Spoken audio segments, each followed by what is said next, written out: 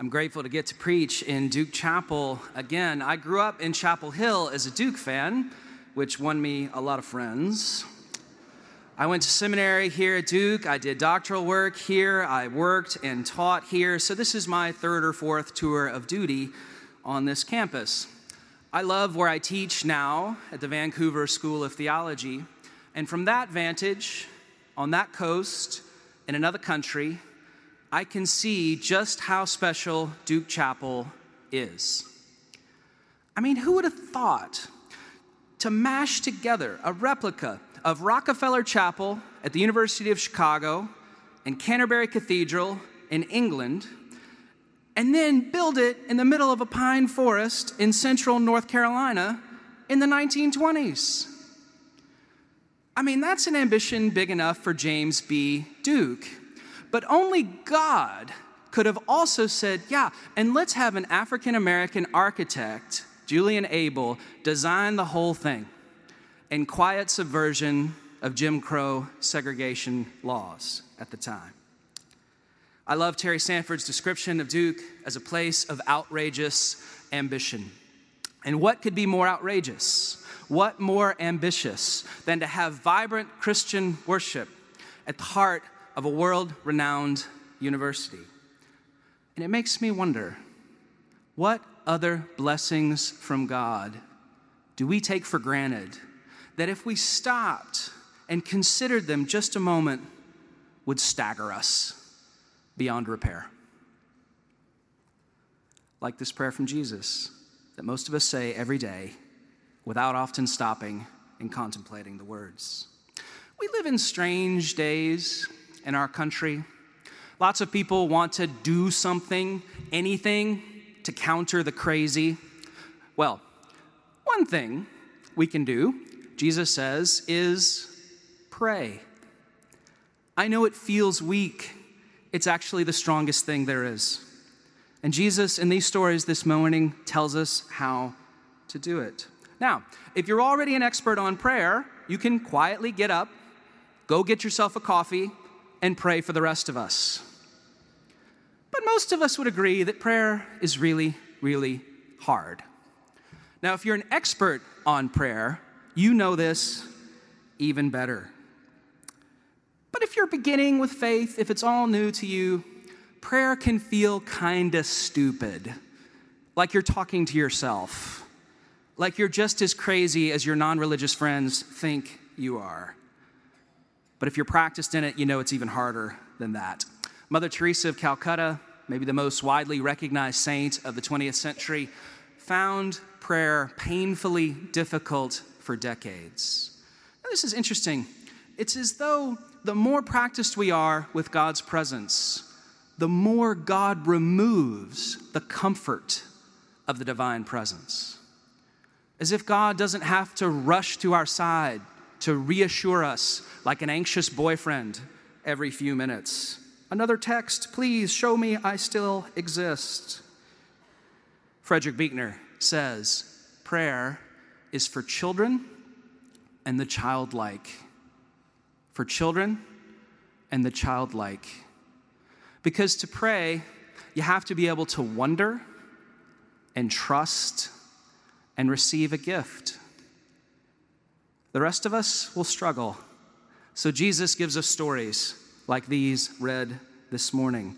The first is from Genesis, and it's about Sodom and Gomorrah. Now, these two cities are still associated in folks' imagination with certain specific sexual sins. This is wrong.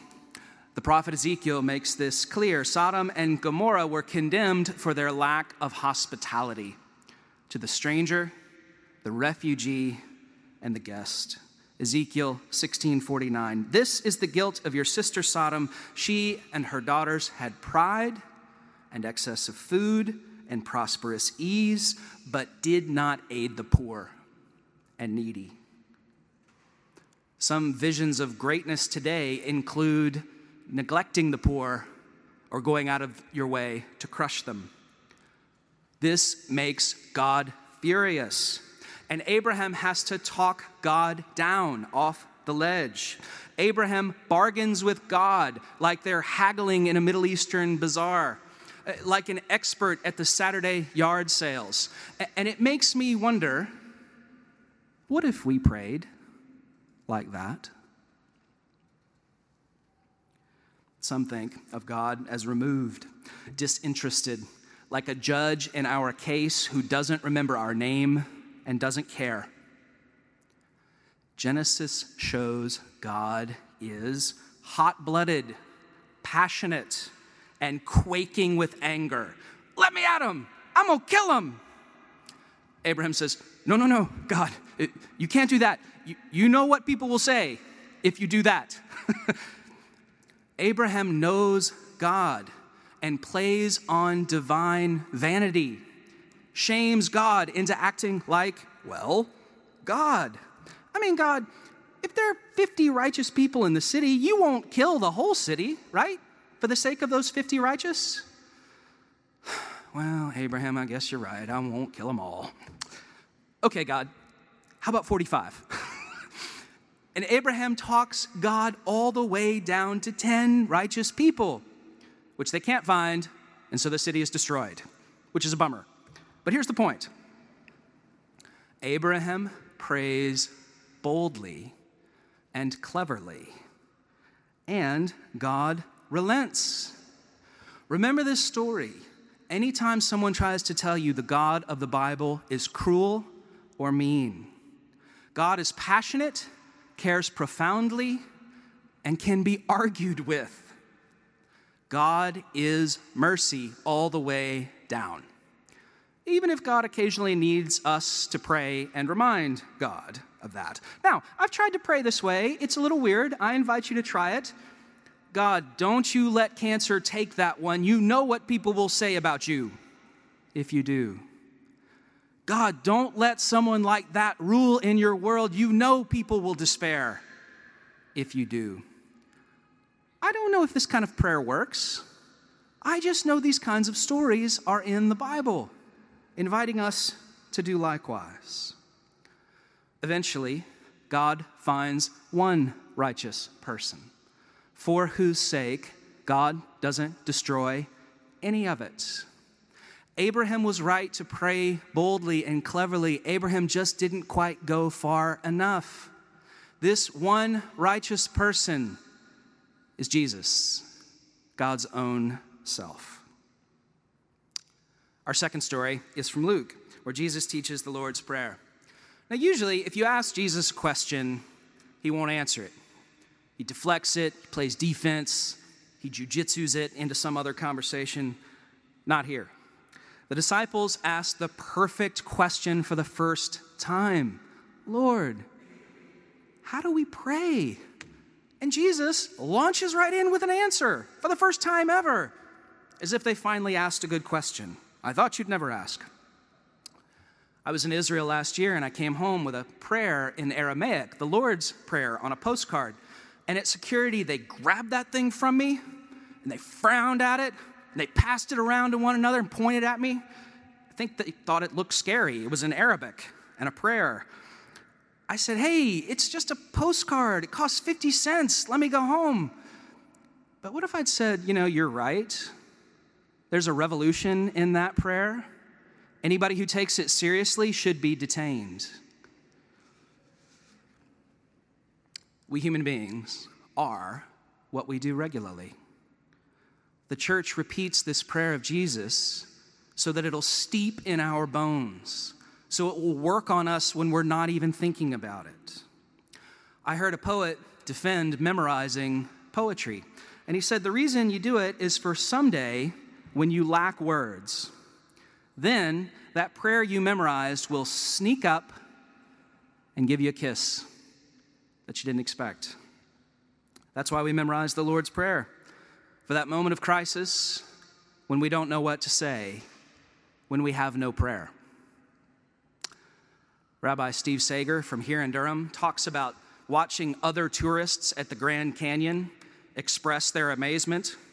They would say things like, "Holy cow!" which is sort of religious, but it's somebody else's religion, right? Or they would say cuss words having to do with God or excrement or sex. What did Rabbi Sager and his family say? They said the Jewish blessing in the presence of a natural wonder. Blessed art thou, O Lord God, King of the universe. Thou hast done great things on earth and in heaven. It's a little better, isn't it? But then the Lord's Prayer we usually pray isn't quite like the one we just heard. Let's pray together the version in Luke. It'll feel a little weird, but pray after me. Father, hallowed be your name. Your kingdom come. Give us each our daily bread. Forgive us our sins, for we ourselves forgive everyone indebted to us. And do not bring us to the time of trial. That's it. No hour, no who art in heaven, no thy will be done, no deliver us from evil, no thine is the kingdom, etc. This is the Cliff's Notes version of an already very short prayer. Jesus is always in a hurry.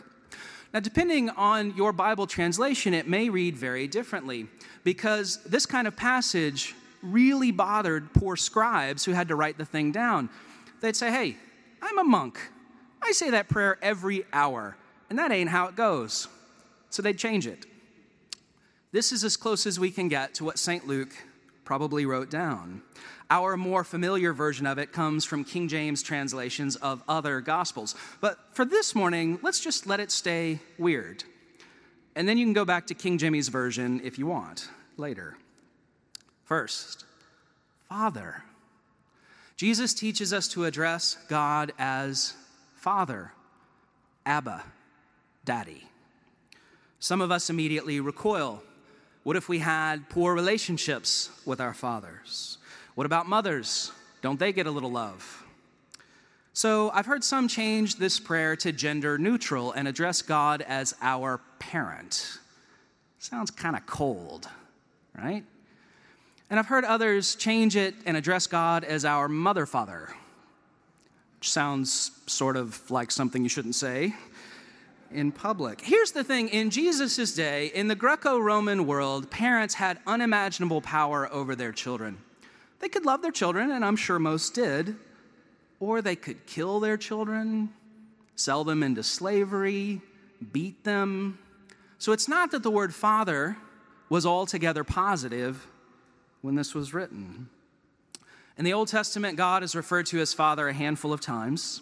God is referred to as Mother a handful of times. Jesus refers to God as Father hundreds of times. He takes this tradition and makes it his own. So, when we call God Father, we're not just taking our own experiences of our dads and projecting them on the sky. Rather, we're speaking to God the way Jesus does. We're speaking to God the way Jesus is.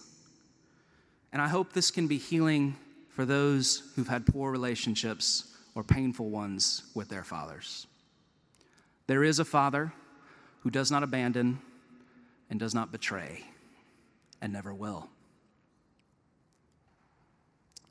A friend of mine was in Israel this year and was sitting by a playground, and he heard a little girl run up squealing to her father, and he heard her yelling, Abba, Abba, Abba, Abba, Abba. And he said, I will never pray that prayer the same again. Now, whatever it means to call God Father, it doesn't mean that God is male. God doesn't have sexual parts, or God would be a creature. And the Son of God is not sexually generated, and there is no mother involved, and the Son of God is not younger than the Father, unlike every human child and parent. Every analogy limps, especially with reference to God. How can we imagine the one we're talking about? We call God Father because we're growing into the intimacy Jesus has with the one who sent him. And here's the thing, there is no safe language. We can replace this with some other language, and it'll do harm too. The trick is how to use this language we've been gifted with well. Hallowed be your name. I remember learning this part and thinking it had something to do with Halloween. And it does. It's the same bundle of words having to do with the word holy. To hallow something is to make it holy. And to hallow a name is to bless the Lord's name. Names have power. If I said your personal name right now, you'd be shocked. The power in names is why Donald Trump invents humiliating nicknames for his rivals. It's why we give affectionate nicknames to the people we care about. The actual name of God, you see, is known only to God. There's a reason the Jews left the vowels out of this word. It's not safe to say. So, of course, scholars rush in and add the vowels and guess, it must be Yahweh. We don't know that. And presumably, if anyone ever said the name of God correctly, they'd explode, like the bad guys in an Indiana Jones movie. Here's how the prayer works.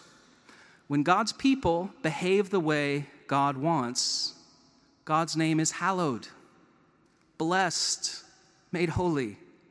And when we don't, God's name is disrespected, soiled, stomped on. Here's what strikes me. You'd think God would have better sense than to leave God's reputation in the hands of people like us. Wouldn't you? I mean, isn't that kind of careless and indiscriminate of God to say, hey, my reputation is riding on y'all? That y'all is in the original Greek, by the way. Your kingdom come. This is the kingdom Jesus preached. One where the poor are blessed and sins are forgiven and everyone has enough, not too much, not too little. There's an old joke that Jesus preached the kingdom, but all that came was the church. Sorry, church nerd humor is hard to come by. Here's what the kingdom is about. God's blessings aren't for us. They're through us for everybody else. And God's kingdom isn't about life in heaven far away someday. It's about God's beautiful world that we've wrecked, that God will never let go of. Not ever. Here's the problem with faith. Maybe it's just a problem with being human beings. When God chooses us, loves us, honors us, marries us, we think it's for us. But it's not for us. It's for all the others through us. And again, I'd have thought that God would have had a more expedient way to save the whole universe than the church. I mean, I've been a pastor. I've led these committee meetings. We can't even agree on who gets a key or what kind of coffee to make at what time, right? And we're the people through whom God promises to bless everybody else. I mean, God, weren't there better, holier people around through whom you could have done this? Give us each day our daily bread.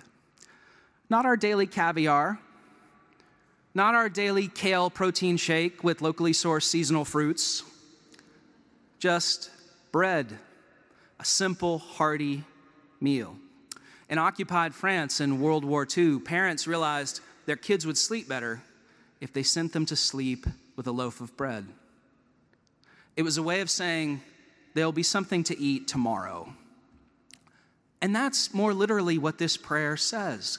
Give us today tomorrow's bread. When Jesus sends out missionaries, he tells them to take nothing with them. They're to be totally dependent on the hospitality of the ones they're preaching to. And Jesus tucks this missionary prayer into his most famous prayer.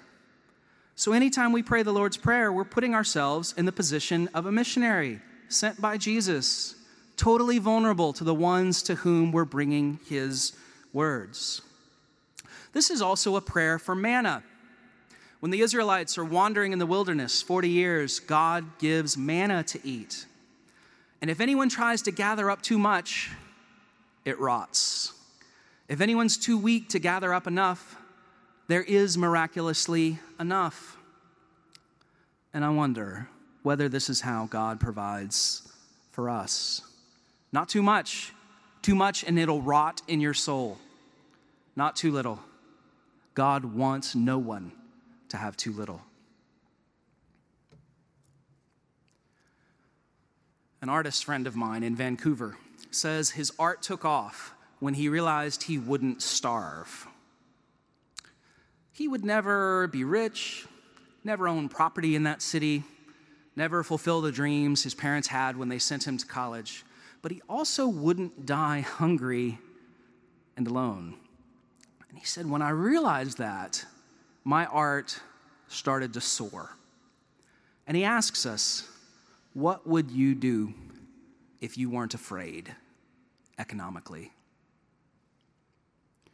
The market wants us afraid, terrified, working nonstop, charging too much on credit cards, never paying off balances. God's economy says, stop. There is enough. You can rest. So on the eve of the Sabbath in the wilderness, God said, gather up 2 days worth of manna so you can rest on the Sabbath and it wouldn't rot. God believes in rest. The marketplace does not. And people accuse God of being a cruel taskmaster. Give us this day our daily bread. A simple, hearty prayer for simple, hearty food. And notice the us. This isn't a prayer for a microwave meal scarfed down alone. It's not a prayer for a drive-through meal that you don't even think about. It's a prayer for a full table with guests and strangers. And it's a table where Christ is the real host. And Christ is the stranger and guest whom you've invited. And Christ is the food on the table. That's why we pray anytime we eat, for a glimpse of that. Forgiveness. A whole sermon or series of sermons on this one. Jesus binds up God's forgiveness of us and our forgiveness of other people. You can't have one without the other.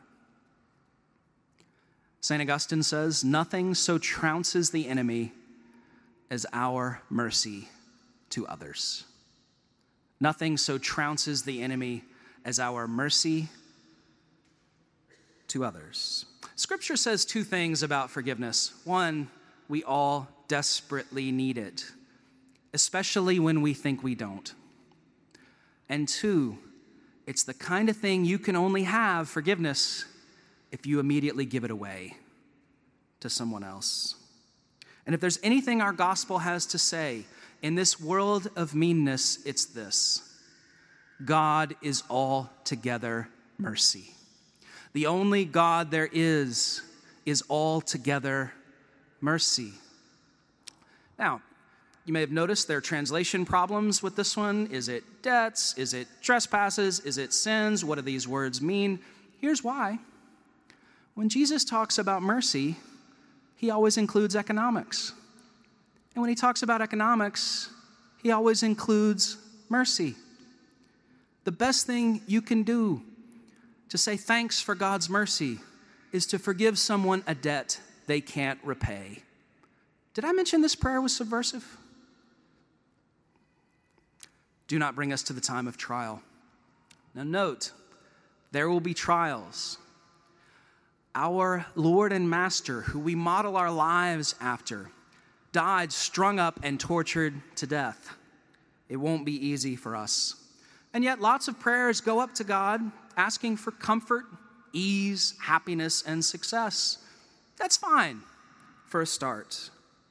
I like the joke about the guy who's late, desperate for a parking place, and he's praying, God, if you give me a parking place, I'll go to church, I'll tithe, I'll stop cheating. Oh, wait, never mind. Here's a spot, Lord. Just try following Jesus in a world where people think crushing the poor is Christian and see what happens. No wonder Jesus promises hardship. This prayer asks for just a little relief from the hardship. God, don't make it worse. A little mercy, please. It's the prayer of anyone who's ever suffered. And here's what God does. God hears every prayer, offers mercy we often can't see. God is eternal mercy. In fact, God is the only answer to every prayer. Everyone who prays, even if they don't know it, is actually asking for more of God. And the only answer God ever gives to prayer is more of God, which is all we actually need. Now, Jesus goes on and tells some stories about prayer. Is there anyone among you who, if your child asks for a fish, will give the child a snake instead of a fish? Or if any of your children ask for an egg, will you give them a scorpion? That's supposed to be funny. Biblical humor is kind of an acquired taste. But he says this, look, no terrible father gives their kid a scorpion at snack time. Right? Well, if even a terrible father wouldn't do that, what about a good God? We can ask, and God will give. God won't necessarily give what we ask for, but God doesn't mean us harm. God promises the Holy Spirit, God's own self, in response to every prayer. Not a parking place, not revenge or piles of happiness or success, but God's own self. And when we pray, what God does is God stretches our souls to fill them with more of God, to make us holy and like Jesus. God pours blessings into us so they'll overflow to all the others God wants to bless as well. Then Jesus tells this story.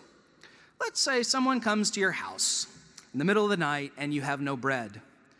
Because you, Jesus, told us not to save up bread. Just one day, remember? Anyway, and you bang on your friend's door. Hey, I need bread for my friend. And your friend says, go away. This is a bad friend. Textbook definition. If you keep on knocking, eventually your friend can be manipulated into giving what you want, right? Well, God does not need to be manipulated into being good to us. God does not need to be reminded to do the right thing. God will give us what we need, not necessarily what we want or when we want it, and not too much and not too little, but bread, mercy, forgiveness, so then we can give those things to others. This is what prayer is. When Carol prays the pastoral prayer in just a minute, part of what she's saying is, hey, God, we've invited all these people, refugees and immigrants and people who know nothing of God, and they're hungry, and we need bread for them and mercy for them and forgiveness for them. Can you give those things to us, God? And God's not sleeping, and God's not annoyed. God is always ready to give. God's not a bad friend, and God's not a terrible father. God is nothing but mercy.